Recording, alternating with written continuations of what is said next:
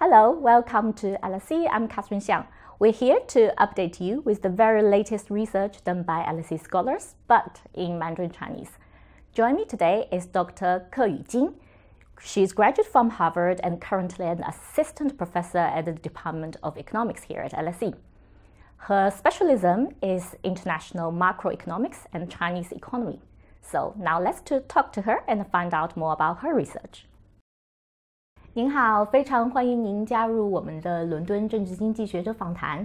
先请您简单的自我介绍一下好吗？好，谢谢。很高兴参加你们这个访谈。我叫金克宇，我是伦敦政经学院的经济系的助理教授。我主要的研究方向是国际宏观和中国经济。那么同时呢，我在一些国际机构也做过很多的这个研究和讨论。这个比如说世界银行或者是国际货币组织。包括一些这个私有的企业，一方面更了解一下这个真正的这个经济情况。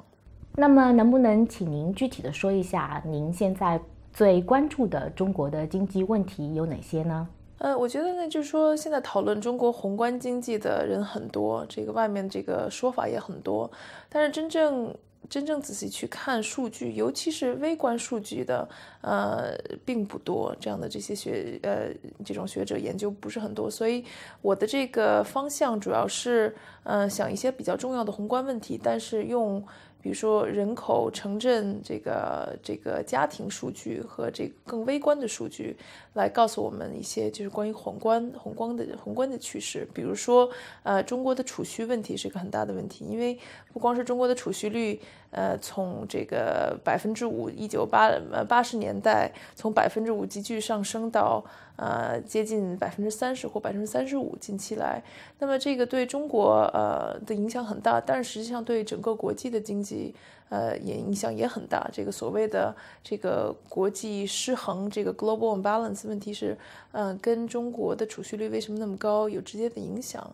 那么说储蓄率为什么那么高，有很多的理论，但是真正有多少人去看微观的数据并不是很多。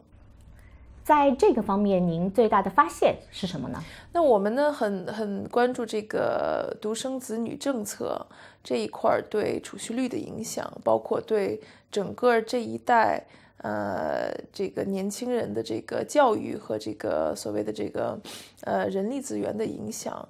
那么我们看到这个独生子女这个政策有可能对中国的储蓄率有了很大的这个影响，因为一个呢是从平均每个家庭里有3个孩子，一直到平均每个家里只有1个孩子。就我说的是主要是这个城镇这个地区嘛。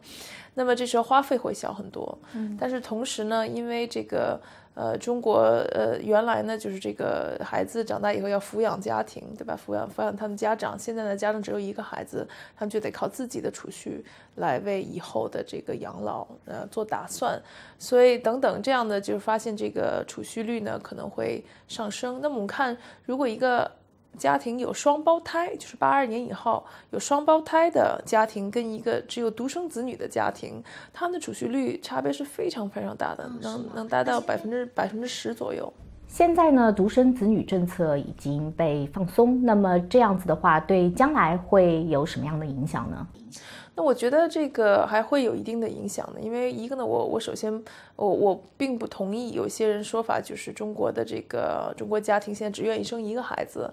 我觉得这个2个孩子还是一个或者接近2个孩子，平均数据接近2个孩子是算一个比较正常的一个，对于现在中国经济情况这个现阶段来说比较合适的一个数字。那么在这种情况下，你想现在每个家庭为了教育1个子女花的这个钱，花了多少这个经济实力，那么你们再乘以2的话，那肯定会影响消费，对吧？现在很多人都担心中国的经济放缓，那么您对中国的经济前景有什么样的看法？我觉得中国经济放慢不是因为中国经济的潜力已经不在了，增长的潜力不在，其实增长潜力非常多。但是现在问题是比较难的是属于我们要开始细想一些政策上的结构性的变化。因为你说一个国家如果通过创新，通过科技研究来发展，能够持续这个很高的增长的话，它必须需要有好的所谓的 institutions， 对吧？这个 institution 这个概念，那么这个情况就不像我们7、8年开始这一轮经济改革就考虑经济就可以了，什么是保增长？什么的就应该去做。现在呢，经济要提高到下面一个阶段，就要开始有一些政治上的一些变化。所以我觉得这个就是属于就是困难的这一部分来到了，而不是说经济增长的潜力不存在。包括我也不是特别同意有什么所谓的新常态。新常态的意思就是因为现在我们现在很难。就是说到第二个阶段，就是以这个 innovation 创新来维持增长的话，那么在这个时候肯定经济会放慢，这个算是一个转折点。但我不同意要转折到一种比如说以刺激消费来维持经济增长的。我觉得其实储蓄率高是对于一个国家的这个经济未来这个前景是很有帮助的。那么我们说要通过创新，但通过创新就需要 institution， 这个难点就来到这儿了，就在这儿了。但是您觉得总的来说还是比较乐观吗？